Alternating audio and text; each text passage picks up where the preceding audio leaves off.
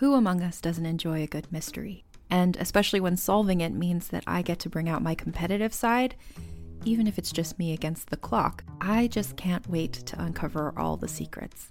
So June's Journey is a game that is completely up my alley, and I think you'll love it too. In June's Journey, a hidden object mystery game, you play as June Parker, who's on a quest to solve her sister's murder and uncover her family's many secrets. Each chapter brings you deeper into the story, and it's set in the Roaring '20s, so beyond uncovering clues, you get to experience the glitz and glamour of the time. June's Journey is definitely not a game I play mindlessly, which I love because I get genuinely invested, and a lot of it is a race against time, so there's a little fun added pressure of trying to find the clues as quickly as you can in each scene. There are also tons of ways to customize the island that you're on, learn more about the characters, and then new chapters are added weekly, so you really can't run out of things to explore. So if you think you're up to solve this case, download June's Journey for free today on iOS or Android, or play on PC through Facebook Games. June needs your help, detective. Does Monday at the office feel like a storm? Not with Microsoft Copilot. That feeling when Copilot gets everyone up to speed instantly? It's sunny again. When Copilot simplifies complex data so your teams can act, that sun's shining on a beach. And when Copilot uncovers hidden insights, you're on that beach with your people, and you find buried treasure. That's Microsoft Copilot. Learn more at Microsoft.com/AI for all. Jodie Foster was at the Oscars and she came on with crutches. I'm like, someone had a scissoring accident. Oh my God. What happened? She didn't Laura, stretch. do you know? I don't know. She's in an intramural kickball league, so maybe that's something. I don't Really? know. I don't know. She probably is. It's like, Sounds just gay enough for respect Jodie Foster. Yeah. I'm dyking out, you're dyking out. Let's dike out together. See what it's all about. Dyking out, dyking out, dyking out, dyking out.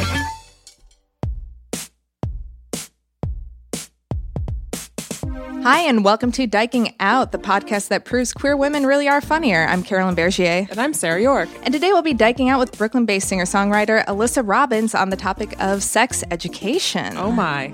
I am excited for this one. Before we get into it, a few quick announcements. We were featured in a podcast roundup by Logo's news and pop culture site called New Now Next. Indeed. They declare that we've entered a golden age of queer women in podcasting, and I would agree. I think our entry into the podcast landscape has really sealed that golden age of queer voices. Yeah, I think we're the ones. Yep, we tipped the scale. And before it was just like a silver age of podcasting. And if you like our queer voices in particular, please go over to patreon.com/dykingout and become a patron for our podcast. And in return, you'll get exclusive content, pins, temporary tattoos, all that fun swag, and our gay gratitude. Mm-hmm. So go over that. And remember to rate and review us on iTunes if you haven't yet. We got a particularly fun review from one of our listeners in the Midwest. Oh, that I great. Would like to read. I wonder which of my high school classmates this was. I hope it was. So this person says, although I hilariously disagree with almost all of Carolyn's opinions, I am super into hearing them along with Sarah's and each guest take on the subject they discuss. The show is fun, full of banter and funny, and has gotten me through the end of my pregnancy, and that alone is a feat. Keep them coming, y'all. This queer from the Midwest appreciates you. Interesting. How do you Disagrees. hilariously disagree with something? Yeah, I don't know. I guess she just likes I to think be... Lewis Black hilariously disagrees, but I don't know if anyone else... I don't know if anyone else can hilariously disagree. I love that line, though. That's good. Yeah, when I read it, I was like, oh man, I guess that's cool. I think we're going to have to use pull quotes from our reviews on our first round of merch t-shirts. Yeah. And one says, hilariously disagree. With almost, and in parentheses, almost all of Carolyn's opinions. Almost all of Carolyn's opinions. I wonder which one this person is kind of okay with. Oh, probably that men are scum. Oh, yeah, probably that. And probably your Buffy thing, which I just call your entire... My Buffy thing. Your decade-long fandom of Buffy, your Buffy thing. Those are probably the two strongest opinions I have that most people Men are trash, and Buffy's the best. And Alyssa's probably wondering, like, is Carolyn like alt-right or something like that? Is she like secretly? She's like, what did I get tricked into? I really didn't think my opinions were that controversial until we started this podcast, and then I get all these emails with pull quotes of what I said. Yeah. And I'm like, sorry, everybody. At least you're getting mentioned. No one's ever really completely on board with anything that I say. They're just like, yeah, she's fine. But here's what I had a problem with that Carolyn said. I mean, I think I'm towing the line too much. I need to take like a harder stance one way or the other. I'm playing it safe here, and that's no way to get ahead in this world. Not in the golden age of podcasts. Well, see, this is your chance. This is your chance to shine. This episode, just start spitting those opinions and stick by them. Great. I do think that one thing that I've learned since starting this podcast is how vastly different everybody's experiences are and their perspectives within the LGBTQ community, and that mine apparently are not in line with most people. I mean, there again are the we universal... do get a lot of emails about your comments. Yeah. There are universal truths, like most cis men are gross. It just clicked to me actually who this commenter is, and she is lovely, and I really, really like her a lot, and I need to catch up with her. But anyway. Oh, wait. No, I talked to her really recently. It just clicked, because I was like, the pregnancy thing narrowed it down to literally one person, and she's awesome. I like that you know all of our Midwest listeners. Well, yeah, there's probably 20 of them. No, there's more. We're really? Yeah. Great. We have a lot of listeners in the Midwest. All right. Yeah, your mom is really spreading the news. I was going to say, my mom is our Midwest publicist, so... I mean, it's like 90% New York. I have to wonder if my mom actually says the name of the podcast, because sometimes straight ladies get like grossed out by saying the word dyking or dyke because they don't think they can say it. Sure. But yeah, maybe she just says I like to think she whispers it. Oh, yeah, or she spells it out. Yeah. Go on your phone onto the podcast thing. It's DYKING out. I'm going to give your mom some business cards from us just so she can pass them out, and then she doesn't have to say it. But, an important thing about having all these different perspectives and stories is that we need to get them out there through things like this podcast and through things like movies based on your life experiences. And this is where I'm the segue master. Wow, because, the queen of segues. A lot of your listeners, no commenter can take that from you. No. This person's like, I disagree. Yeah. Too forced. So some of our listeners may be familiar with Alyssa Robbins' music, which I would say has mega lesbian appeal. Mega. Wow. Mega. All right. Yeah, I don't know. Maybe because there's it appeals lesbian to me. appeal, then there's mega lesbian appeal. Well, I find that the lyrics from queer singer-songwriters are just so much more relatable that immediately I find it more appealing, because it's not like, oh, I miss his big arms or something. His big hairy arms. Yeah. His back hair, his ball sweat. I don't know. I don't know what they're singing about these days. I don't know what the heteros are singing about. Ugh. But there was also a movie that came out recently, right? And it's called Bex, and I highly recommend everybody go see it. You can rent or buy it on Amazon and probably iTunes, maybe? Yeah. Okay. And it's based on your life, loosely. Loosely, First we want to know, how loosely is it? I mean, the movie, so one of the writers and directors, Liz, Elizabeth Rorba, who is amazing, it's really both of our stories. Okay. She saw me play a show in the Midwest, in St. Louis, actually, and I'm from the Midwest, so what up, MW? Great. But she saw this show, and it was such a weird, crazy night, and it was full of all this, like, drunken men in a 17-seat diner. I mean, I'd really randomly booked this show, and it was after a breakup, and I was kind of on the road just kind of figuring stuff out. And so she happened to see it, and there was like just a rowdy group of dudes, and even the bartender was like, had a gun on his belt, and like by the end of the show was crying. And so she just said like, I really want to, this was very cinematic, and I'm kind of inspired, and I'm thinking about writing about you. And so it all kind of started from there, and we were both in the same place where, and we actually talked about this over coffee the next day, just saying like, we're too old to be wandering. and we're too young to be in a midlife crisis. Yeah. So we were just in this very bizarre place. And because we had that connection in that moment in time, she just started kind of writing. And so while it was like the plot was kind of me, it was both of our experiences of just like, what the hell am I doing right now? And so kind of all came from there. And then before I knew it, there was a script, and like Dan Powell was attached. She worked with Amy Schumer, and he was directing and writing scenes. And then Rebecca Drysdale, who's like this amazing comedy writer, was in Big on fans it. of her. Oh, and she was like the best scene in the movie, in my opinion. I think she's so funny. Oh, that part was, I loved it. That was the most relatable part. So there's a scene in the movie where the title character Bex is at a party and then just immediately gets introduced to Rebecca Drysdale, who's a butch It's like lesbian. literally the other lesbian that this person knows. Yeah, So it's yeah. like two The one lesbians person. get together. Yeah. And it's like, I'll leave you two alone now. And Yeah. it's like, well, here we are. Yeah. The two lesbians at the party. Yeah. And I think we've all experienced Oh, that. absolutely. yeah. Oh, yeah. But I was on set that day, and literally the crew had to like cover their mouths because she did every take differently. She was just hilarious to watch, and they were just trying not to make noise behind the camera, myself included. So I think my favorite line was from that scene is that lesbian sounds like a Hogwarts house that nobody wants to be in. Yeah, That's Yeah. great. yeah. And now it's in theaters and on demand. So yeah, Great.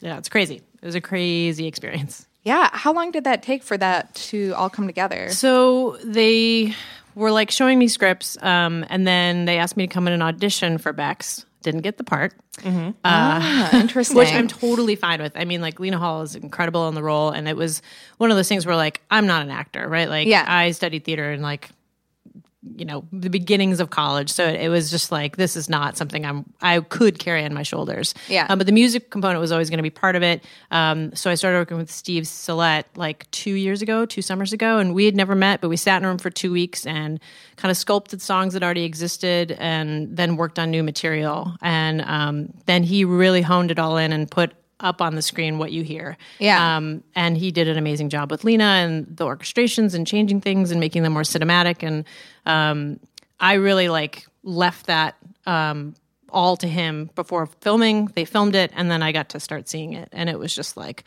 whoa, we made this thing. And I had no experience with film before, and to the amount of people that like just their blood and sweat and tears that go into that, and it's such a short filming time, such little money. I mean, the crew was stellar. I think I've heard Liz say it a number of times that she just couldn't have asked for a better directing experience. I mean, everybody really showed up and were there with passion, because we all weren't doing it for the money, that's for sure. Yeah. That's great. Having a good crew is so important on a shoot because you're spending so much time together, and it takes a lot of trust, and there's a lot of different opinions on a set and a lot of different personalities, but you have like these really tight timelines to get all this stuff done, and it's crazy. Yeah. But it came together great. It was great, except for every time that I got tongue-tied when Mina Suvari came around me. I was just like, Oh my God. That's what I was gonna say. Yeah. I don't know what to talk to you about. I didn't know if like the based on your life part was that like at one point you were banging Mina Suvari. No, she is not that cool. No, she was just so sweet, and she would always just like start conversation. And she actually asked me to teach her a lot of the guitar stuff because I was on set and I could help her with that. But I just was like, I mean, I like was 18 when like American Beauty came out, and like she was in American Pie, and like those episodes of 6 Feet Under when she played a queer lady, and I was just like, I mean, she was like a big deal when I was, right around that age when it was like so impressionable and like just starting to figure out these feelings, right? So I just got super tongue-tied, and I still see her, and she's always so sweet, so kind, and I just lose my ability to talk. I mean, That's great. Yeah. Was her character based on a real person at all? No. Or no? No, that was it's kind of just a plot twist that was good written. juicy plot device. Love and a those. way to Yeah. rope in Mina Suvari. No, in into real the life, I script, didn't get but- laid for a long time. Yeah, because I was going to say that's pretty cool if you were banging the wife of. No, never happened. Yeah, all right. So, Spoiler yeah, alert. see Oops. Bex. Maybe I should edit that out. Is that too much of a spoiler? Oh no, I Okay. don't think so. It's I kind don't of know. in the trailer, Right. Yeah. It's pretty obvious that that's going to happen. Though, when I watch it with my wife, she didn't see the trailer beforehand. So as soon as she saw a little bit of the kind of attraction between the two characters, she's like, "Oh, I know what's going to happen." I'm like, "Yeah." Duh. It's not a Solve that mystery. Yeah. bless her. On the way to Arizona, Battle of the Sexes. Yeah. Finally. Oh, I thought you'd already seen that movie. No. Whoa. I totally thought you saw Battle of the Speaking of Sexes. movies based Yeah. on Have you people's seen- lives. Yeah.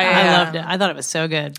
I really liked it. Yeah, I thought it I was liked so it a lot. good. It really bummed me out to read because I didn't know all the story about like what Billie Jean actually King. happened Yeah. between Her and these women Marilyn. over the course of like that 7 or 8 years that they were like together and off She like and on. sued her and stuff. Yeah, right? and like kind Yeah. of forced her to come out. So Well, that was the thing. All the press around it when it came out was Billie Jean King, and then them talking about her getting sued and all of that. So Yeah. I actually went into the movie thinking that was going to be part of it, and that whole fallout of her losing the sponsors. I'm kind of glad it wasn't, because then it was like a nice inspirational Yeah. movie that left people feeling Yeah. good about it. But I thought the actors were fantastic. Yeah. Steve Yeah. Carell was great. I love Steve Carell. He's like one of Yeah. my favorite male actors. And Elizabeth Shue popping up. Yeah. Oh, she's still got it, by the Love way. her. yeah. She's a babe. Yeah. Adventures in Babysitting, early crush. Like I Yeah. have never seen Chris that movie. Parker. What? I know. Oh. Ugh. We could do a whole episode just based on movies I haven't seen and people going, "What?" Yeah.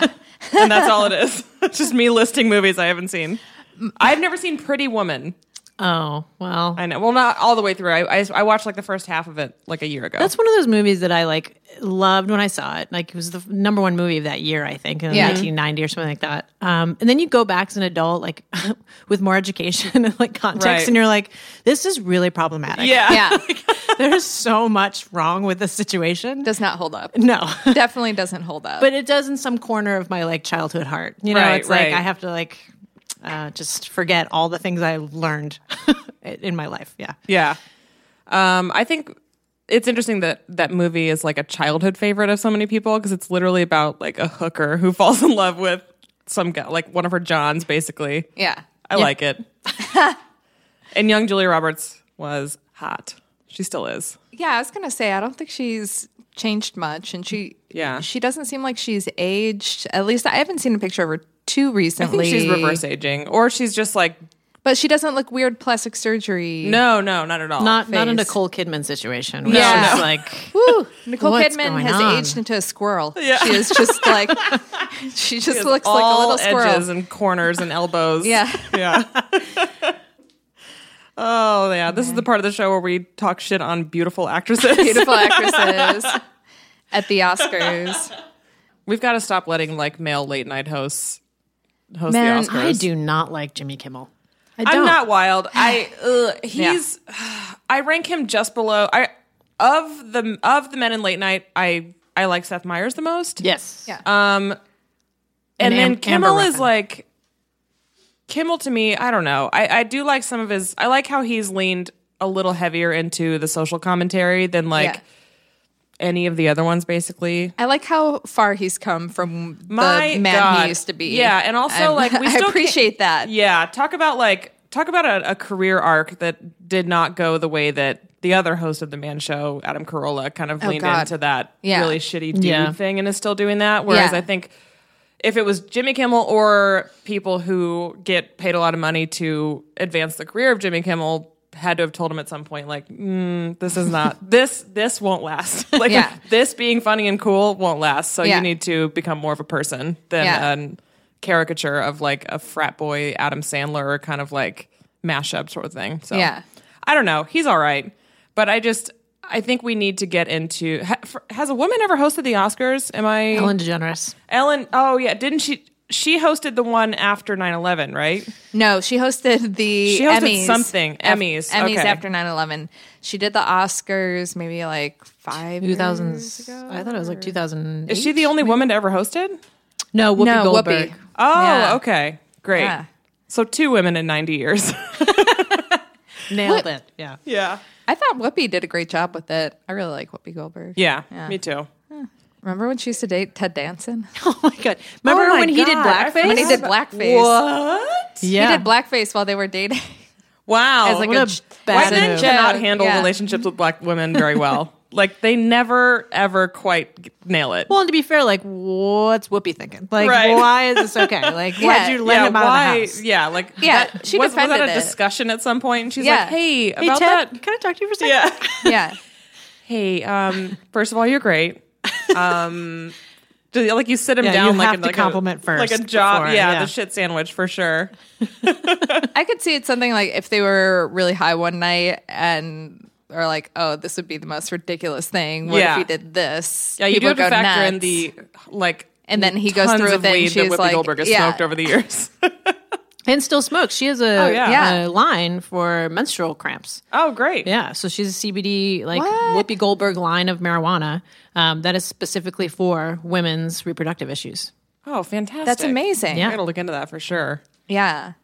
Oh, Cynthia Nixon might be running for governor, and if she does, I hope she's better about legalizing marijuana than Cuomo. Yeah. She can be better at a lot of things. Yeah. Is that like a serious thing that she's running? I saw that on Twitter and I wasn't sure if like She's If that was a she's stunt exploring or- it. No, Okay. she's definitely exploring it. Yeah. And she's tight with Bill de Blasio, and he's been supportive of it. And yeah, she would be like a more That's cool. progressive candidate. I'm probably. for it. Yeah. I'm for anything at this point. Any women in charge. Yeah. Yeah. I want the all-female reboot of Congress right Yes. now. Like, that has to happen. Please. Or mostly female. Yeah. Except for Michelle Bachmann. Except for Stacey Dash, who is also threatening to run for California. She Yeah, filed. she filed to run in her district in California, Which includes includes Compton. Compton. Yeah, her only like platform so far is that she actually lives in the district, which apparently a lot of people don't live in the districts that they run for. I thought you had to, but I guess if you just own property in the district, you can technically run for it. Yeah. Yeah, she's the worst. But I seriously doubt she'll gain any sort of traction. No. But you never know. So I think it's just to I don't think sell she'll be able books. to gain the funding for it. She's running Yeah. as a Republican, obviously. Yeah. And she's doing it to sell books. Yeah, that's her thing. What book did she write? There Goes My Social Life. Oh, That's yeah, Stacey yeah. Dash's book. No, she's just terrible. That's she the was coolest quote. She was on She's Fox just News for a playing while. that movie out. Yeah. Yeah. Yeah. Wow. In every sense of Oh, it. It's oh, very God, that is a great movie clueless. though. Brittany Murphy, R.I.P. I know. I love her. Yeah. Did we just have a bummer. moment of silence impromptu for Yeah, Brittany I Murphy? think we did. Great. That's Yeah. the gayest thing we've ever done on this podcast. I don't know why, but I always like thought of Brittany Murphy as like this kind of queer icon. But she for no reason whatsoever. No, she was in Girl Interrupted. Yeah, but was she? Her character wasn't queer at all, was she? I don't think so. Her character collected chicken bones under her bed Yeah. and And then killed herself. Yeah, then yeah. killed Her character herself. had like the saddest arc of that whole thing, but she kind of nailed that part. And then she made a delightfully like a really plucky movie called Uptown Girls with Dakota Fanning. When Yes. Dakota Fanning was like a little kid. Yeah. And I liked that movie, even though it was like kind of a silly. I don't know if it would hold up. I watched it 10 years ago and I liked it. It might be another one that I so watch that's a now, and movie it's you've like, seen. yeah. I was thinking I the haven't same seen Pretty thing. Woman, but I've seen Brittany Murphy and Dakota Fanning You've in seen the Uptown whole Girls Dakota multiple Fanning times. anthology. I'm familiar with her Jeez. canon, but not with like all 90s films. Yeah. All 90s films. And I've all also important never seen LGBT. any of the like iconic Dicon movies. Yeah. I've never seen, but I'm a cheerleader. I've never seen no, I have seen Imagine Me and You. Okay. I watched Imagine Me and You with this girl that I had like weird sexual tension with, and I couldn't focus on the movie because I was just focused on the weird sexual tension, which is what you do when you're in your early 20s and Yeah. you're gay. Yeah. And I've never seen, still haven't seen Carol, which I need to see. Did you see High Art? No. Oof. Yeah, I haven't seen anything. I haven't seen, what's Carol's the one on that, Netflix. I know. And I have the Okay. book version of it. Like, my friends are trying to get me to be into this, and I just can't do it. I don't know why. I'm worried that someone's going to die in the end. That's how I go into lesbian films. I'm like, this is going to end horrifically. I know it is. It's a gay Because tragedy. that's what they Yeah. do to us. Yeah. Yeah. That's mostly in TV. They kill off all. Yeah, the gays because they who want run to out live of, in- like, things to write for them. Yeah. Yes. Oh, Arizona is leaving Grey's Anatomy. We're all over the place. Yeah. We're gonna get to We the gotta topic rein it soon. in at some point. Yeah. No, Arizona is such a great lesbian character. And then also later is a disabled lesbian character, which Yes. is important for representation. And, Yeah. I couldn't stick with all 37 seasons of Grey's Anatomy, man. so I left 30 seasons ago Yeah. when she was still, I stuck with her after she lost a leg and was with that for a couple seasons. Yeah. And then they just kept renewing it. And then she lost the other leg, and then it's like, come on, writers. Stop They're slowly running out of dismembering our gay things. characters. Is that what happens? Is that do how we they're have to be writing her off the dismembered? show? You can be out, but you can't have legs. They're Sorry. like, yeah, here's the deal. We can't have you with all your appendages. There's something's got to give here. Yeah. Oh my You can't be gosh. hot, successful, gay, and have your legs. I hope they give her a happy ending. So our topic today is Segue. sex education because Alyssa, your day job is teaching sex ed at a middle school, 7th, Or- 8th, and 10th grade. 7th, 8th, and 10th grade. Yeah. Skipping ninth, huh? Yeah. They have enough. It's a brand new program for the school, and so they just, I don't know what made them arbitrarily choose. Okay. I think the goal is to expand it, but for now, this is what we got. Maybe it's give them 2 years of sex ed, then see how they do for a Give year them in the cool off wild. year. Let them make decisions with the information. Then we come back together and talk about what's happening. Right. So, what's your experience like with that? Yeah. Well, it's funny, just in the conversation we're having now in terms of representation, I see the kids who are a little maybe not gay, but definitely queer or experimenting with gender, stuff like that. There's so much that they have access to that I think my generation just didn't have, right? Yes. Especially the internet. I mean, I don't know anything about Tumblr, but from what I hear, that is where you go to find out who you are. And they can just have conversations with people all around the world and kind of find their identity. And it's really amazing to see that. And I certainly can't even keep up with the amount of identities that exist. Yeah. But they are able to explore and kind of be on the spectrum that that just wasn't around when I was growing up, gay and closeted. Yeah. Yeah, I was thinking it must be so different to be teaching today's youth compared to what sex education was like back when we were growing up. Oh, I didn't have it. I mean, Yeah. I had one, I think it was in 8th grade. We had one semester that was required. They just called it health was the title of the class, health class, your Yeah. health credit. You just needed one. And the whole class was essentially a sex ed class, but it was an abstinence only. I distinctly remember the teacher, her entire curriculum was based around the concept of abstinence only. And it was just her basically talking up sex in a way that could only be enjoyed or experienced in a marriage. So, and I went to a public school, but this was also back in, when was I in 8th grade? 99, 98 or 99.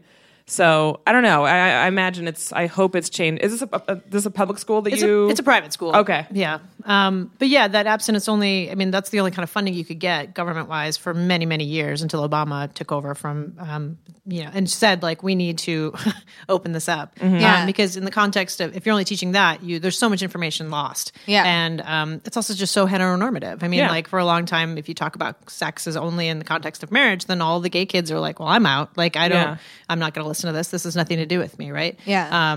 But you even can't, if a kid asks a question and it doesn't fall under the auspice of what you're supposed to be teaching in abstinence only, you can't even answer the question.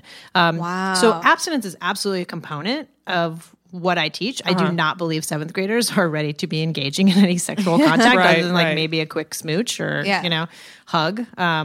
But I do believe that the more information they have, we know statistically that they delay sexual contact. And then when they do engage, they protect themselves. Those are just hard, cold facts. So Yeah. I think I've even gotten some pushback from parents saying how can you tell a 7th grader that this is not for them, that they cannot do it? And I was because when we say no to them, what's the first thing they want to do is go and do it. Yeah. Whereas if we say, like, if you can check all these boxes, if you can have an open communication with your partner, if you feel comfortable, if you can protect yourself, if you can, feel safe and loved and comforted in this relationship, then yes, maybe you are ready to engage in sexual contact. But I don't know any 7th graders who can check all those boxes. No. I don't even know many 16-year-olds, 17-year-olds. And on average, Americans we know first, and this is very heteronormative, if we think of penis to vagina sex, basically for pregnancy tracking, but that first sexual contact tends to happen around 17 years of age. And, I don't know that many of those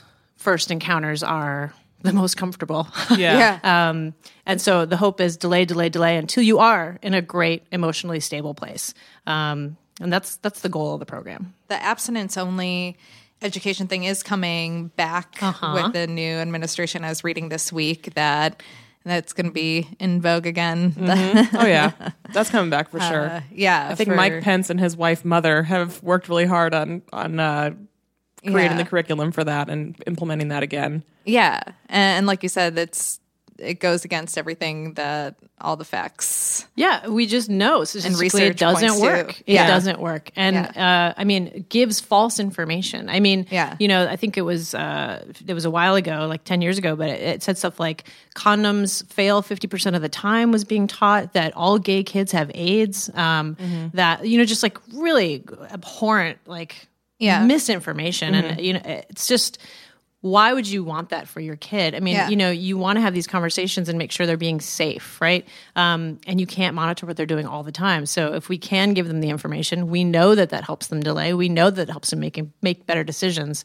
To me, it's just a no-brainer. I obviously have some opinion on it. Some personal investment, but yeah.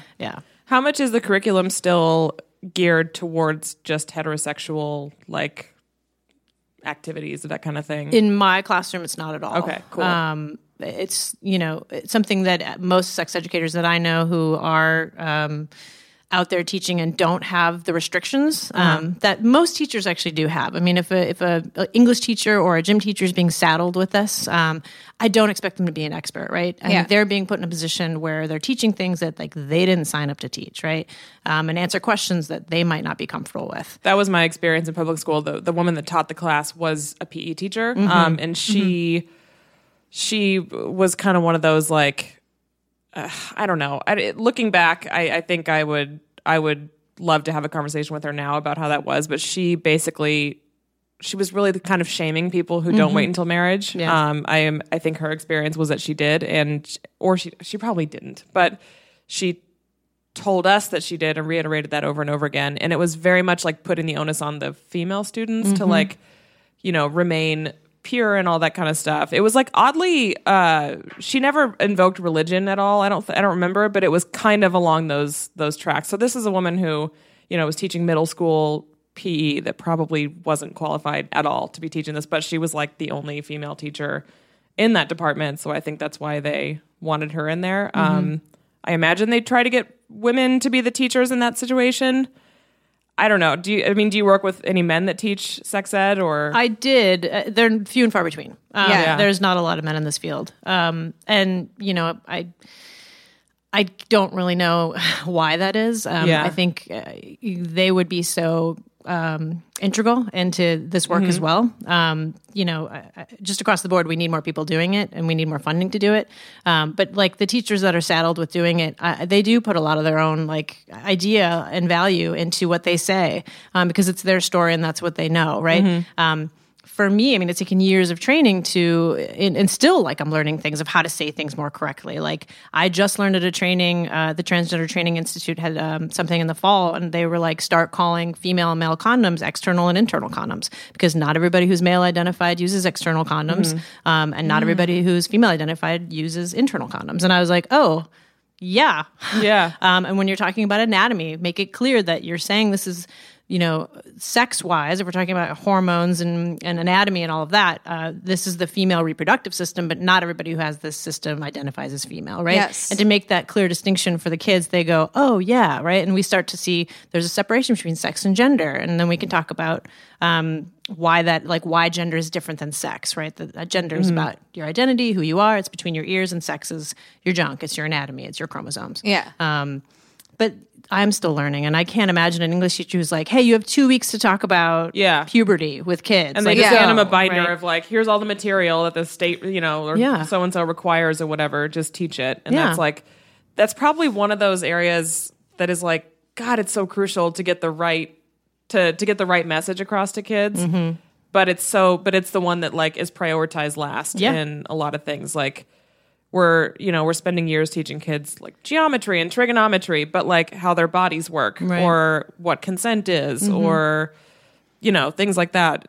It falls by the wayside because it's just this little piddly requirement that at least when I was in school, that's how it felt. It was like, they're drudging through this because they have to teach us this, and this, check the points and send us on. Yeah. And we were a lot of people 13. A lot of people believe that shouldn't be coming from school anyway, that conversation should be coming from parents. But if you look at how many parents actually even have the right information, and sit down and talk to their kids about it, it's never, they might have a birds and the bees talk at some point, but it's never or rarely a comprehensive education. And that's why it should be part and mandatory for people to go through. I remember when we had sex ed in my school, you could get an exemption if your parents didn't want you taking it. But ours was more progressive, not to the point of talking about the difference between gender and sex, because back then that wasn't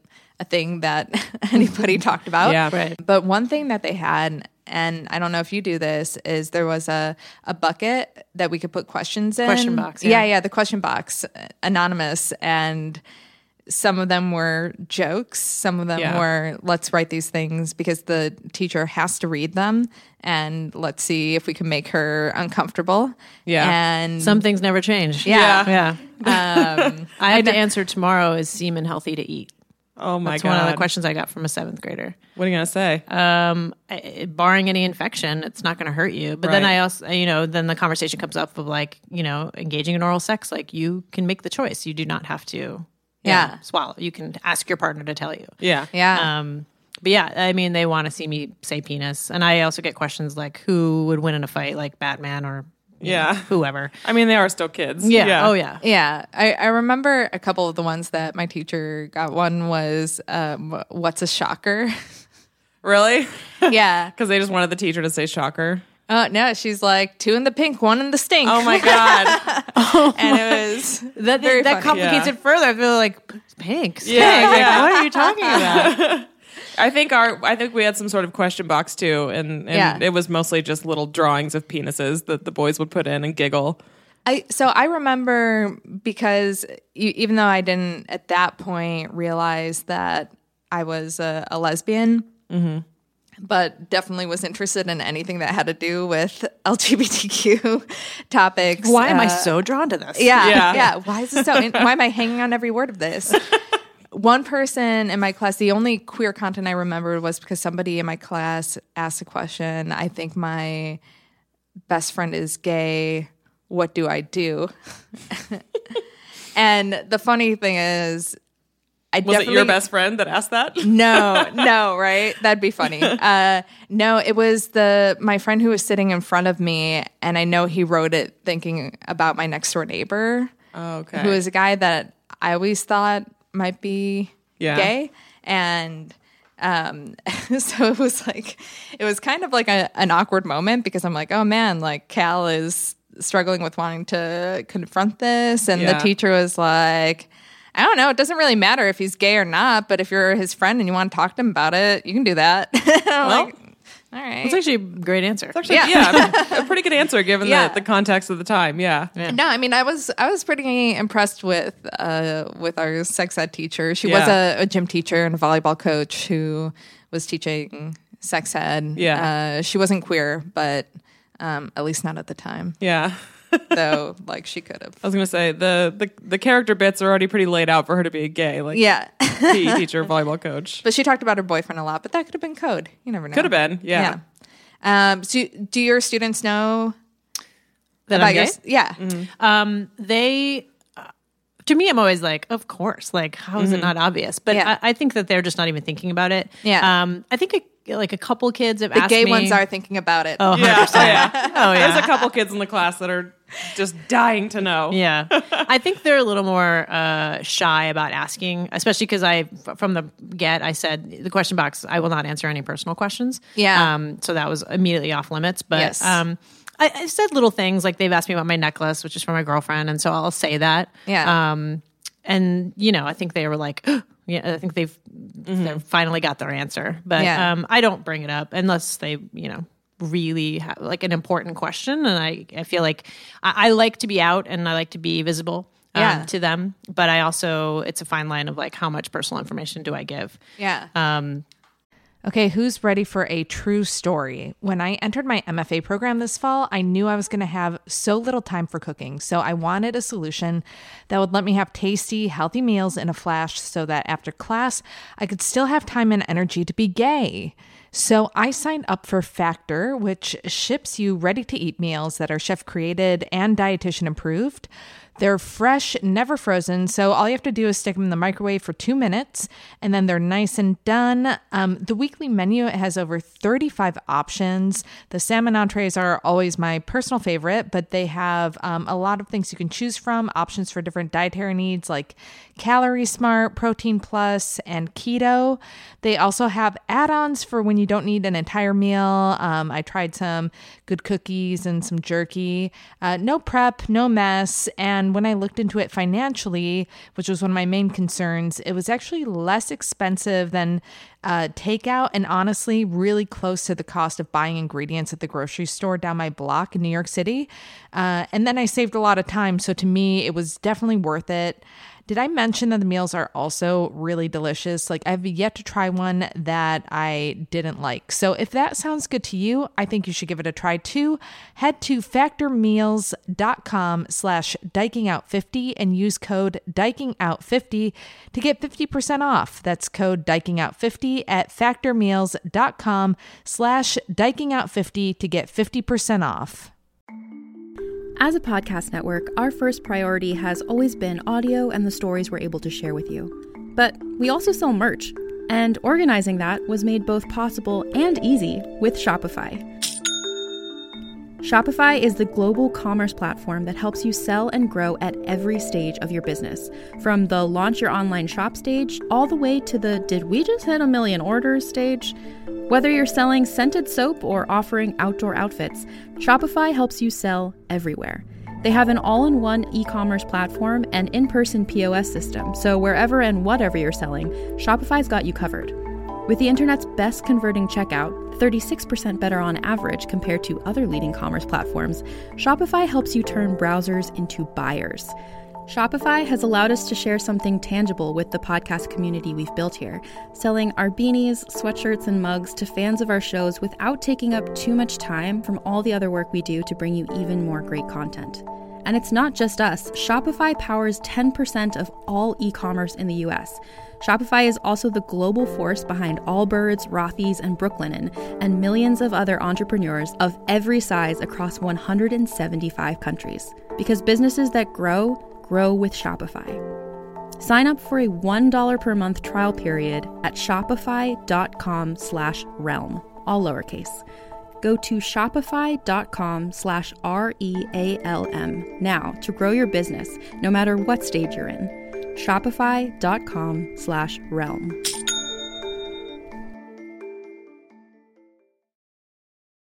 Shipping can make or break a sale, so optimize how you ship your orders with ShipStation. They make it easy to automate and manage orders no matter how big your business grows. And they might even be able to help reduce shipping and warehouse costs.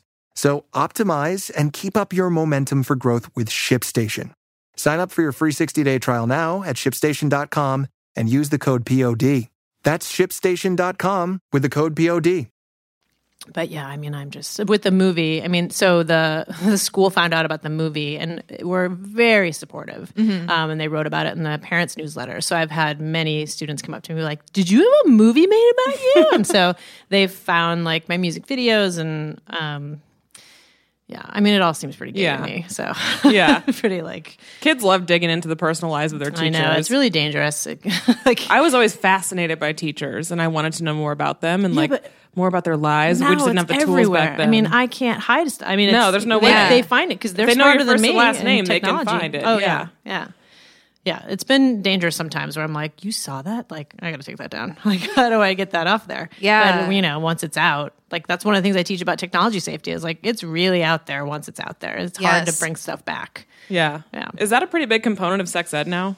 Technology, Yeah. And one of the Yeah. so an article came out in the New York Times, and I just had parent-teacher conferences, and a lot of them had questions about it because internet porn, porn was really hard to get when I was growing up, and now it's everywhere. And so there's actually porn literacy classes that are starting to exist, and like how do you dive through and actually look at something with a sophisticated eye, right? So you can look at porn, and it's common, right? I think the last statistic I read is like 90% of Americans have admitted to it once in their life watching porn.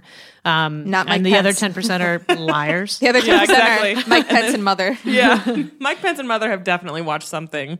And also, like, what is porn? Like, Game of Thrones Right. can get pretty porny, right? Yeah. So there's a lot of sexual content that they can draw from. And so what we are trying to say over and over again is, really overall, these things are, they don't illustrate the healthy relationships we're striving for you to understand and to achieve. They're violent. They're specifically violent towards women. They're degrading.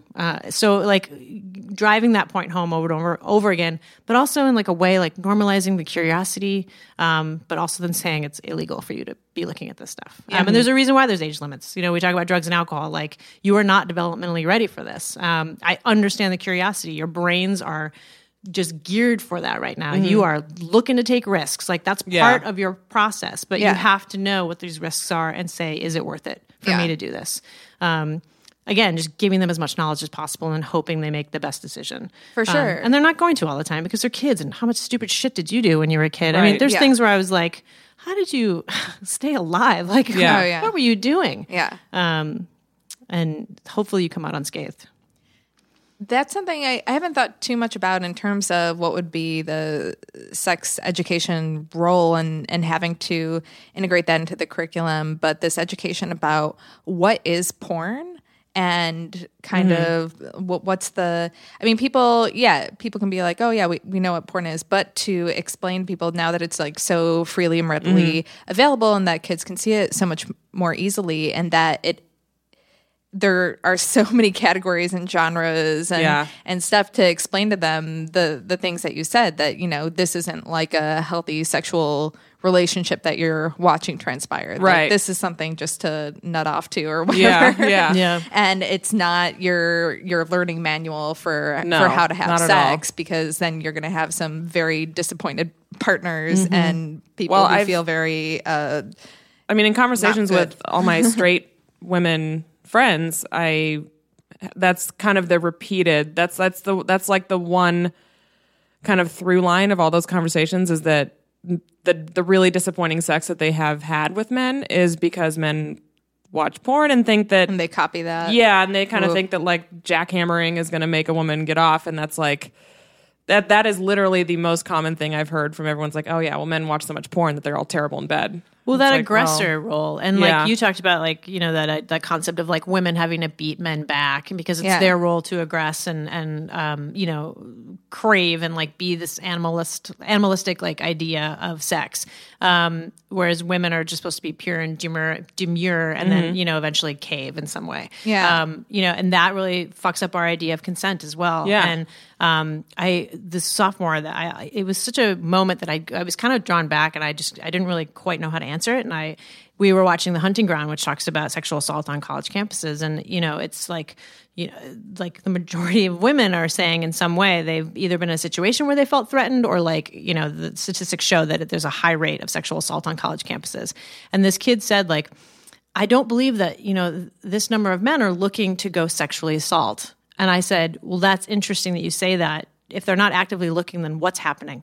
What's the breakdown in communication, right? Yeah. So whatever that area is where we're seeing these assaults being reported, and you're saying that men aren't actively looking to assault, like where's the breakdown there? Because clearly we don't have a clear concept of what's appropriate behavior and what's not, right? Yeah. How you engage in sexual encounters and how you don't, right? If you're drunk, that is not consent, right? If you are, both of you, if either of you you're are passed out, if that's you're not passed consent. out, it's not consent, right? So we need to be much clearer about those roles and break down that bullshit toxic masculinity of like, I crave sex and it's your job to push me back. Right. Like, Yeah. gross. Like, no, that's not how these relationships are supposed to go down. And coercion is not consent, and like wearing someone down to the point of just agreeing finally just so you leave them alone is not healthy either. That's I'm curious as to what younger people are learning now, as far as like younger boys and men rather, about what, like, picking up on like social cues, like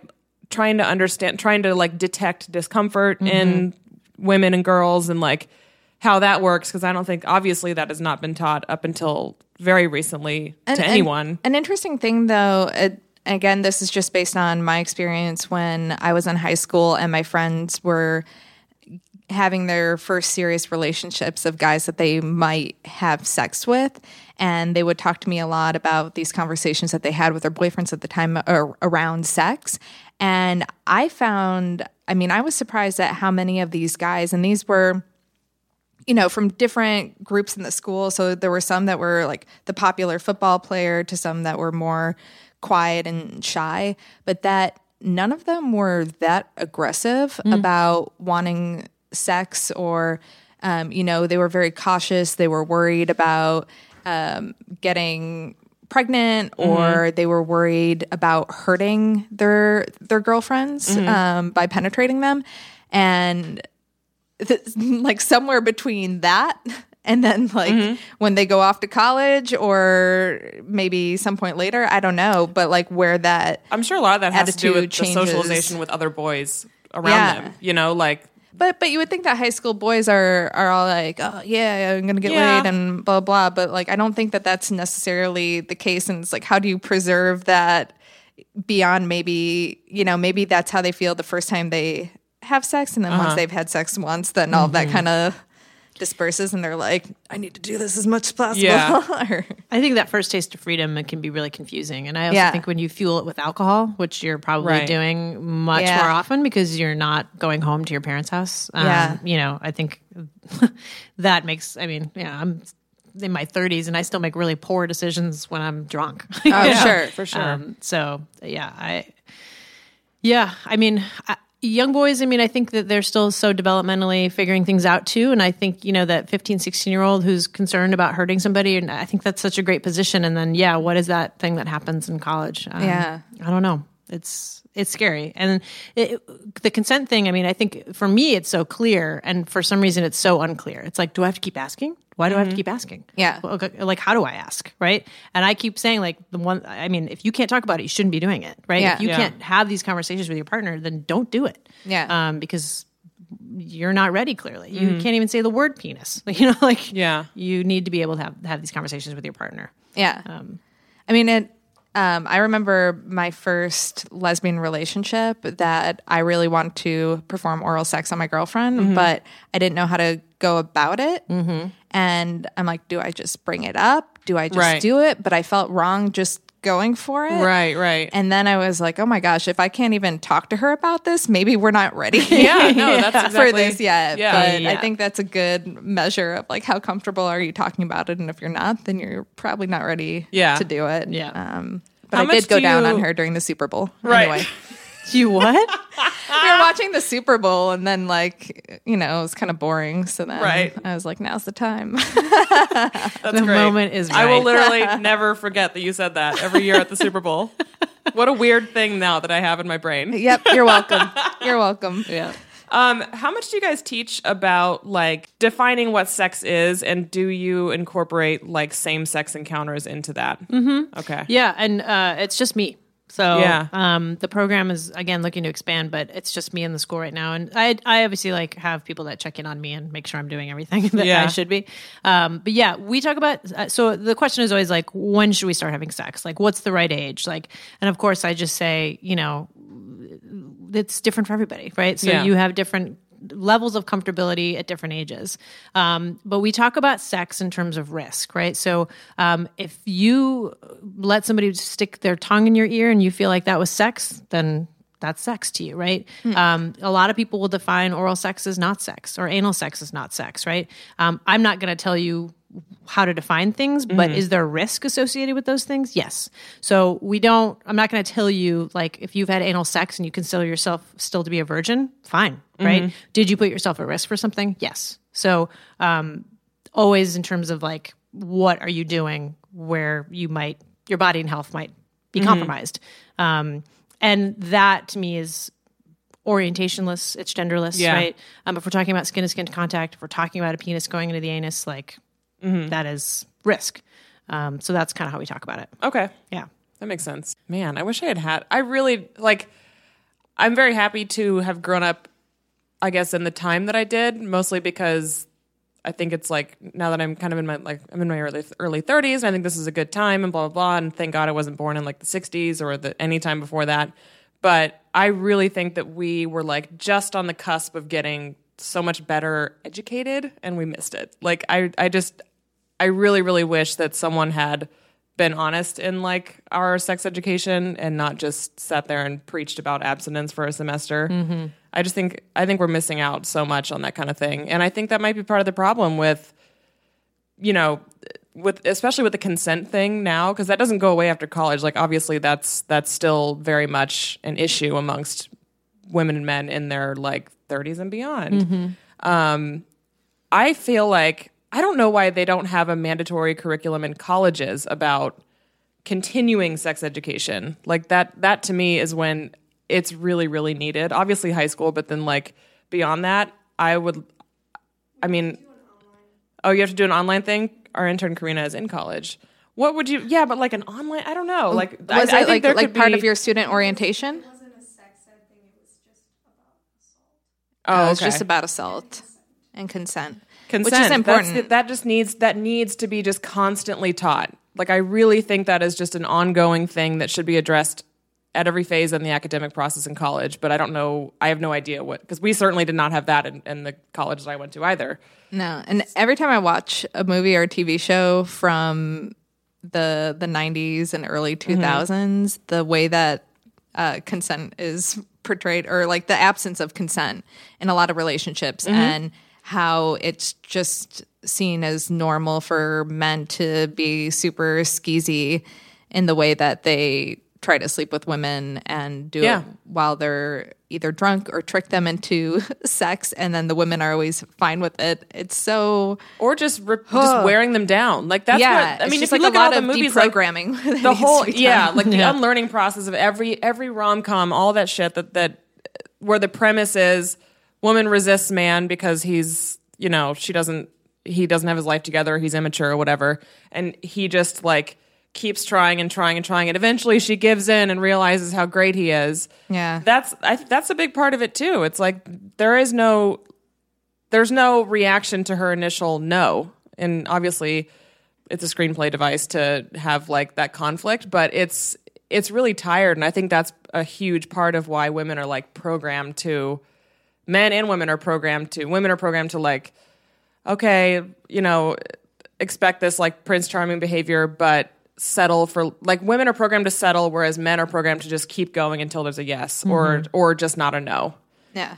And I think that obviously has an effect on sexual dynamic as well. One of the things that I just talked about with a coworker of mine is that idea that like women are supposed to teach men how to be better men. Yeah. Yep. And fuck you. Like, learn it on your own. Why is that like, a responsibility? Yeah. Figure it out. And they're like, oh, I never thought about it that way. Like that kind of thing where you're like, what is wrong with you? Right. Like, do you know women? Do you, I mean, I'm sick of it. Like, I have a daughter, I have a sister, I have all that. Like, do you know any other women? Like, you have to know that these issues are part of our lives. And, just. And men thinking of women in terms of their proxy to them. Like, the guys who were like, well, I could never, the guys who denounce, sexual assault because they have a daughter or they have a sister, like, would you let your daughters do this? Like, why can't you just believe women when they tell you these things are happening? Yeah. And because Because women are humans. Right. And like understand that we all have like agency and autonomy regardless of our relationship to a man or multiple men. Yeah. The parents at my school are lovely, and they were saying about their son, like, oh, he has sisters. He's really comfortable going to get them like, stuff for their period. And I just thought like, what's the big give him a fucking trophy. deal? Right. Yeah. Like, who cares? Put him on a pedestal. Yeah. My dad went and got stuff for me. Like, that's just what you do. And like, it's ridiculous to me that oh, he's a really good guy. He'll go buy you menstrual products. The standards for what's a good guy. Like that's the other thing too. And Actually, Sarah wrote a whole sketch about that called Brotex, was it? oh yeah, Brotex. Yeah, it was about. Feel free to look it up on YouTube. Yeah, we did it as part of The Box, the show we write for. Yeah, New it's show on coming We Are up the Box March YouTube 20th. channel. We're the worst. Okay. But that was the premise was that like, wow, this guy is such a fucking hero for going out and buying tampons and not trying to disguise them or whatever. That's the other thing too, is like our literal, like the way we're teaching kids about like how our bodies work and how specifically the issue of menstruation. Because I remember the only thing I remember ever learning about menstruation in a school setting was in 6th grade when they separate the boys and the girls. Yep. Yes. The boys go in one room, the girls go in the other. We watch these dumb, archaic videos that all of the kids giggle about because they're so stupid. And the teachers just play them, and then there's no discussion afterwards. But I think it's a big problem that they separate them out because it's like, then only... Is that still happening? Yeah, I mean, it Okay. is happening in schools. That only Yeah. the Not at girls mine. learn about menstruation, and then boys only don't learn boys about it. learn about. Do they teach They boys learn- about boners? I think the boys learned about yeah. hygiene, and at least because they came back talking about like deodorant and like some other, basically just kids are gross was like the lesson there, and like here's how to smell better. But they did not know anything, and they were kind of like curious about what we learned, but like grossed out by it. So that's another thing too, is like this thing that we do every month forever is looked at as this really unapproachable, this like disgusting thing that nobody wants to talk about. Oh, I don't want to talk about that. Like that needs to be addressed too, because it just feeds into that whole thing that women's bodies are something that can't be talked about in like a technical way, or even worse, need to be governed by men. So, Or just that the concept of feminine hygiene products. It's like it has nothing Yeah. to do with hygiene. In fact, this is one of the most hygienic things our body does. Yeah. So changing even the phrasing around that, like Yeah. was something I learned years ago. But like again, that gym teacher who's like got 2 weeks to be like, okay, the period. yeah. You once a month an egg drops. You know? Yeah. But yeah, I mean, I think the girls are equally as fascinated when we talk about the reproductive system and like how does sperm get produced and what is a wet dream? Like when they've heard these phrases, they just don't really know what these things are. And so and I've asked, I've been asked, like, do you want to separate them out? And first of all, our school is really good about like, don't line them up, boys and girls. Don't, we're really like free with the gender thing. And we have a lot of gender nonconforming kids. We have some openly transgendered kids. So that's just not something we do there. But there's so much merit to them both learning about this system and how does it work. And then, I even the 10th grade boys that I just taught, they were fascinated by childbirth. Yeah. They couldn't, I'm fascinated by it. I have no idea how our bodies do these things, and I hope to God to never squeeze a child out of my vagina. But I have some choice in that, so I will not be doing that. But it is fascinating, and they were just like, "Oh my God!" and like watching a live birth. I mean, they were just like, Yeah. "Holy Lord, that's insane that your bodies can do that," and it is. I mean, Yeah. I saw the video of my sister's C-section, and I was freaking out about it more than her or her husband. Yeah. And I'm like, the body, this is insane. It's a marvel. It's Yeah. crazy that they It's- just cut you open and then they take this big baby out and like it's covered and this Yeah. that's been inside. What? like, I know, You it's just gave like- birth it's to a really cool to human learn about. being. Yeah. You grew Like a human. we make Yeah. humans. Yeah. It's wild. Yeah. And if you can, I think that, and then that just kind of like reinforces for me the idea that kids' default setting is like curious and open-minded.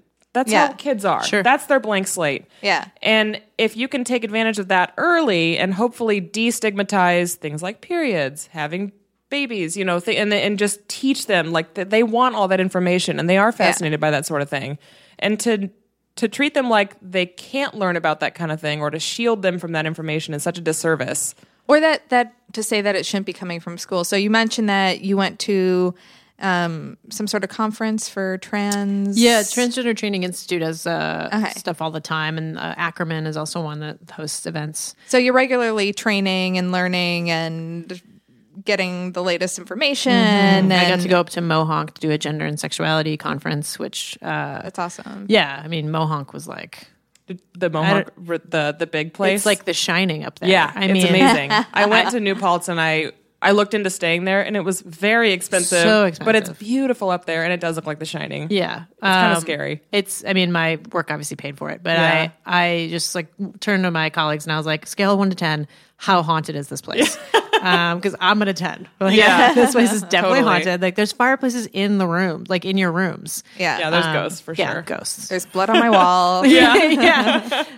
An old lady with like in a nightgown, like tried to hand me like A set of creepy twins at the end of each hall. yeah.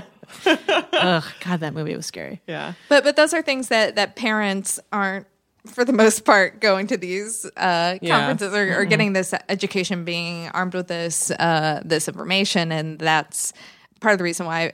I mean, I personally feel strongly. Maybe your friend in the Midwest disagrees, Sarah, that this is so necessary to have in schools because it's not just something that you sit your kid down with one time and have a convo explaining to them, you know, what's a penis and what's a vagina, because that's not even scratching the surface of like what is actually real, like in the world. Yeah. Like the idea of gender as a spectrum was never taught to us. Like that's something I still have to try and educate myself about, because number one, because there's more information constantly, you know, coming forth about that. But yeah, it's just that was not even on the radar.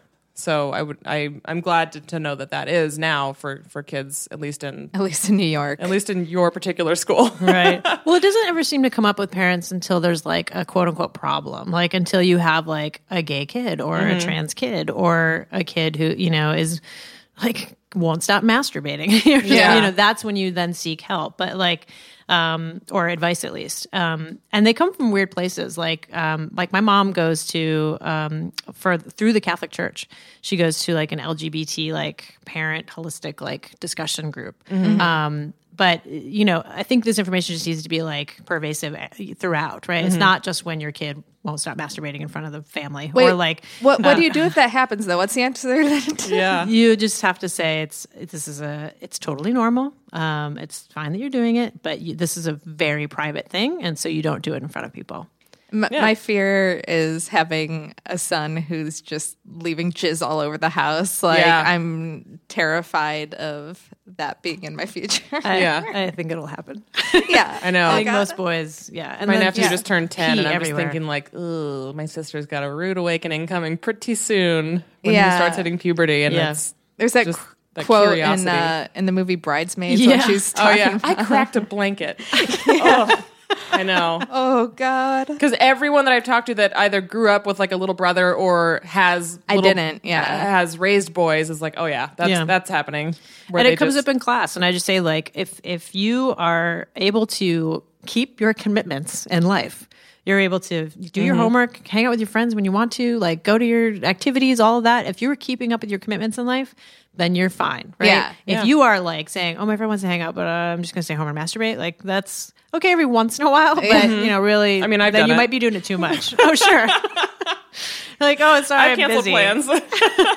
I've got something else to do. Yeah, right. I'm very efficient. So for any of our listeners who are not lucky enough to go to school in a more progressive area or has sex education, do you have any resources that you would recommend that are online that they can seek out that are reliable or trustworthy? Yeah, Planned Parenthood has a whole curriculum, and they have them for wonderful. educators. They have a teen website. They also have stuff specifically for parents.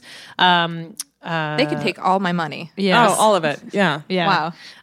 There are teen publications. There's one out of New Jersey. Answer has one called Sex Etc., which like is teen written, teen produced. Oh, cool. And it also has parent stuff. They also just released a whole new set of videos called Amaze, amaze.org, which has really cute, really fun stuff. Like they have music videos. One in particular that like I have not shown my 7th grade boys because I'm terrified that they're just going to sing this song nonstop. But it basically goes, "That's how the boner grows. That's how the boner grows. It's not really a bone." So Yes. yeah. I love this. So I have It's my new ringtone. They're right Yeah. there too. They're right. They're doing anatomy right now, and I'm just like, God, do I do this to myself? Do I do this to everybody? They're going to sing it Yeah. on loop forever. nonstop. Yeah. But yeah, Amaze has great stuff. It's there. I mean, it's all out there. Yeah. If you just Google and you look at all the EDUs and the .orgs, Yeah. those are your key. Great. Advocates for Youth. I mean, they're all out there. They're doing the work for, not a lot of money, but they're doing it. And it's all about comprehensive sex ed. Again, abstinence absolutely being a component, but let's give them all the information that's age appropriate and developmentally appropriate, obviously, but just so they have this info. Yeah. Cool. Great. Yeah. Well, we like to end our episodes with a random question, though it's not always so random. But because of the movie Bex, I was wondering what's everybody's favorite LGBTQ movie, even though we know that Sarah's seen one and a half plus Uptown Girls. Oh my God. I'm going to let you guys go first because I'm racking my brain to think of one that I finished that I actually liked. For me, one of the first movies I remember like really being like ding ding ding, and now I go back and I'm like, God, this really isn't that good of a movie. It is good, but it was Kissing Jessica Stein. Yeah. It was like the first time I saw like 2 women like empowered, like trying this thing, like being a little sexually risky and free, and I must have watched that film 20 times after the first time I saw it, and it was kind of just this like gay memory I have of being like, why do I like this movie so much? Yeah. This is so funny. Yeah. I need to see a cut that doesn't have the men in it. Yeah. Yeah. And then it becomes super heteronormative at the end, but yeah. Mine, I would have to say, is The Hours, which Oh, okay. which I guess is a little bit of a I've read the book, but I've not seen the movie. weird pick, but I liked that it portrayed a lesbian relationship as just being like very normal and not this thing that had to be like called out or made a big deal about or was necessarily like a big plot device. I mean, it's a bunch of different storylines, but for that one particularly, I was like, oh, this looks and feels so normal and wonderful. And it was the first time that it wasn't like, oh my God, lesbians, Yeah. like what happens here? And it's also just like cinematically and everything, a very great movie. And then a lot of the other storylines also have queer and gay elements to it. So it's kind of a... Yeah. I think the movie was not overtly a gay movie, but Fried Green Tomatoes. Yeah. The book It was was pretty like, gay. I thought the book was gay as hell. Like it was so clear the relationship between Idgie Threadgood and I forgot the other character's name, but like I knew, like I remember reading the book I've read the book a couple times, read it when I was like 17 and then I read Yeah. it when I was like 30. And it was very, I need to read it. I've only seen the movie. the book is worth it for Yeah. sure because there's a lot more of that like kind of love aspect Well, they had of why. sex, didn't they, in the book? I think they did. I think there was definitely some sort of, because I remember that was like when I read that as a teenager, I was very much attached to this work of fiction. But I wish that the movie had done more justice to the, and kind of to the book in that way. Mm-hmm. Obviously, it was made in like the mid '90s, so that's probably why that was the way it was. But that movie was that really kind of like. That whole devotion that Idgie had to her throughout Yeah. all those phases in her life was extremely relatable. Yeah. And I would say that's my favorite. So just because I'm a movie nerd, side note, I was watching that with my mom when I was home in the Midwest, and I'm the nerd who like gets on IMDb and like wants to read all about I do the that backstory all the time. So Drives I- my girlfriend insane. Yeah, so I'm like, because I spout oh my off God, facts. did you know? Blah, blah, blah. Yeah. Yeah. So I was sitting there with my mom, and she was blown away that this was a gay movie, right? And then it said in the like, did you know part that Mary Louise Parker and Mary Stuart Masterson advocated for that sex scene. They said like, we want to do this. Oh, okay. And they just couldn't get it done production wise. Yeah. So that scene where they like smear jam all over each other, Yep. is the scene where that's supposed to be the sex That's a scene. good metaphor. That's the best we can get. Spreading the in the jam, early Which 90s. I think all lesbians have done. they're right? spreading the It's part of what Spreading the Look jam. at those jam spreaders. Yeah, Just walking around together like we don't know what they're doing. yeah. Spreading that jam. That's a movie Mary I Louise would not Parker's be. hot. She's so hot. I think I would like to see a well done reboot of that movie. Yeah. That would be a movie that I wouldn't be immediately like like roll my eyes about them. Can Mary remaking Louise yet Parker still another. be in it? Yes, no, Yeah. same actors. Oh, okay. Except that Jessica Tandy's been dead for like 20 years. Yeah, that sucks. But yeah, like I think that would be an interesting one to make now in the context of like what we can do in film now. Yeah. Yeah. If you That'd made be like great. a modern day one. Yeah. Maybe. Let's work on that. Yeah. I'm super stoked about that new, the one with, what's her face from The Notebook? Rachel McAdams. She has what? She plays a Hasidic woman, and the British actress, what's her name? I forget her name. is this a lesbian movie? Yeah, so the British actress, so I can't remember her name. She gets kicked out of the Hasidic community because they had a relationship, and then she comes back because somebody died. So then there's like all this like sexual tension, and there is definitely like a push up against the brick wall kind of make out scene between the two of them in the trailer. I'm in. Rachel Weisz, yeah. What? Yeah. Rachel Weisz and Rachel McAdams, Yeah. the Rachels.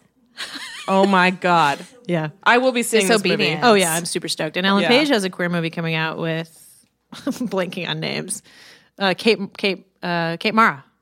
Oh. Yeah. Oh really? Yeah. So Oh, she's gonna You be. know, I'm in too. Yeah. I missed the one with her and Julianne Moore. How was that one? It was really sad at the end. I like cried Yeah. into my tits. Still Alice? Yeah. no, No, No. not Still Alice. Free Hell. Free Yeah. Hell. About Free true Hell. story. True Yeah. story. Yeah. Based on. I a can't see documentary. Yeah, yeah. I know the story of it, and I just kind of missed it when it Why did I came think it out, was but I'm Still catching up. Alice? Like Because she was. that would be too incredibly like imagine intertwining those plot lines. Yeah. Alzheimer's and landmark cancer case that she had. Yeah, exactly. and gay. Yeah. And gay. Oh, man. That's too much. Karine, That's a CW film. That's like that's a straight to the CW miniseries. Karina, because you've seen a lot of movies, what's your favorite? Carol. All right. Yeah, someone had to say Carol. You know, when you watch Carol on an airplane, they cut the sex scene. Yeah. What? My old roommate David was like, he called me. He's like, "Have you seen Carol?" Because of course I'm gay and I've seen it. Right. I was like, "Yeah." He's like, "Does something happen in that hotel room?" And I was like, "Yeah, they do it." Like, what? Yeah. What do you mean? He's like, "Yeah, I was on a plane and it just like ended." And I was like, "That's bullshit." Like, Oh. no way. Wait. That's not cool. Please tell me that I missed some extra sexy stuff in Battle of the Sexes then, because Did you watch it on a plane? I did watch it on a plane. You absolutely did. no, Wait. You no, might have. They showed. They showed. They like, didn't get. It wasn't yeah. that. I It was just feel- mostly making out. Yeah. Okay. I feel like they showed all of that. There was some like in bed naked making out, but it wasn't like you didn't see anything. It was all implied. It was like shoulders up. Do you remember that movie that Helen Hunt did where she was like a sex therapist? Yes.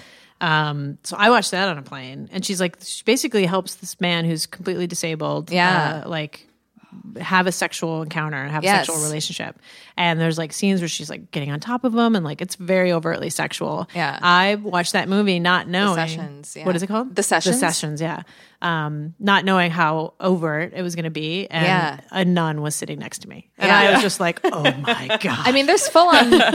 There's like naked Helen Hunt in it, and had I known that sooner, I would have seen it a lot faster. wish I had because something to Helen write Hunt with. can get it. Helen Hunt can always get it. She could Yeah. in the 90s. She could now. Yeah. I was at a She's such a restaurant babe. in the Village maybe 6 years back, and my friend goes, "Don't freak out," but Helen Hunt just walked in. I'm like, "How do I not freak Yeah. out?" And she's just like, "Stop staring." I'm like, I don't want to be a creep, but like, it's Helen Hunt. It's Helen Hunt. It's Helen Hunt. yeah.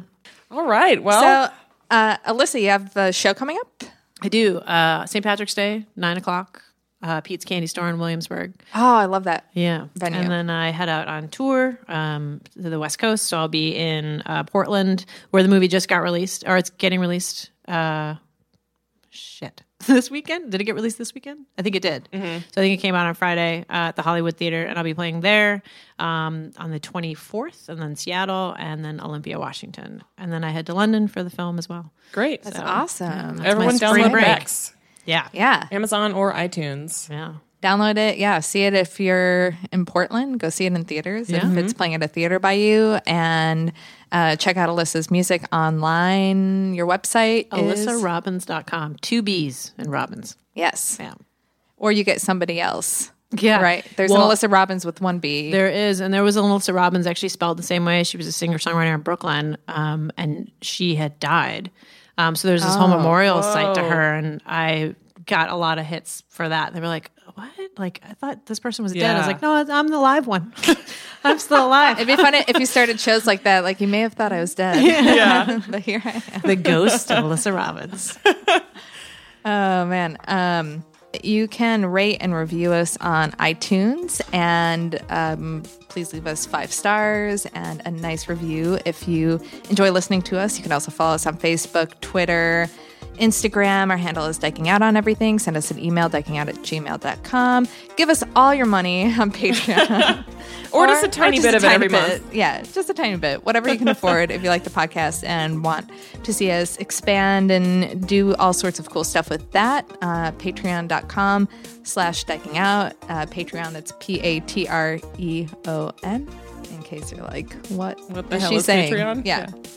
And, we've put 50 episodes out a year, and if you just give like $1 a month, that's like less than a quarter an episode. That's That is a lot of math, but I will take your word for it. yeah. All right. It's my fast lesbian math. Yeah. Thank you for listening, Alyssa. Thanks for being here. It's you. been really awesome to have you here, and I hope everyone dykes out with us again next week. All right. Bye.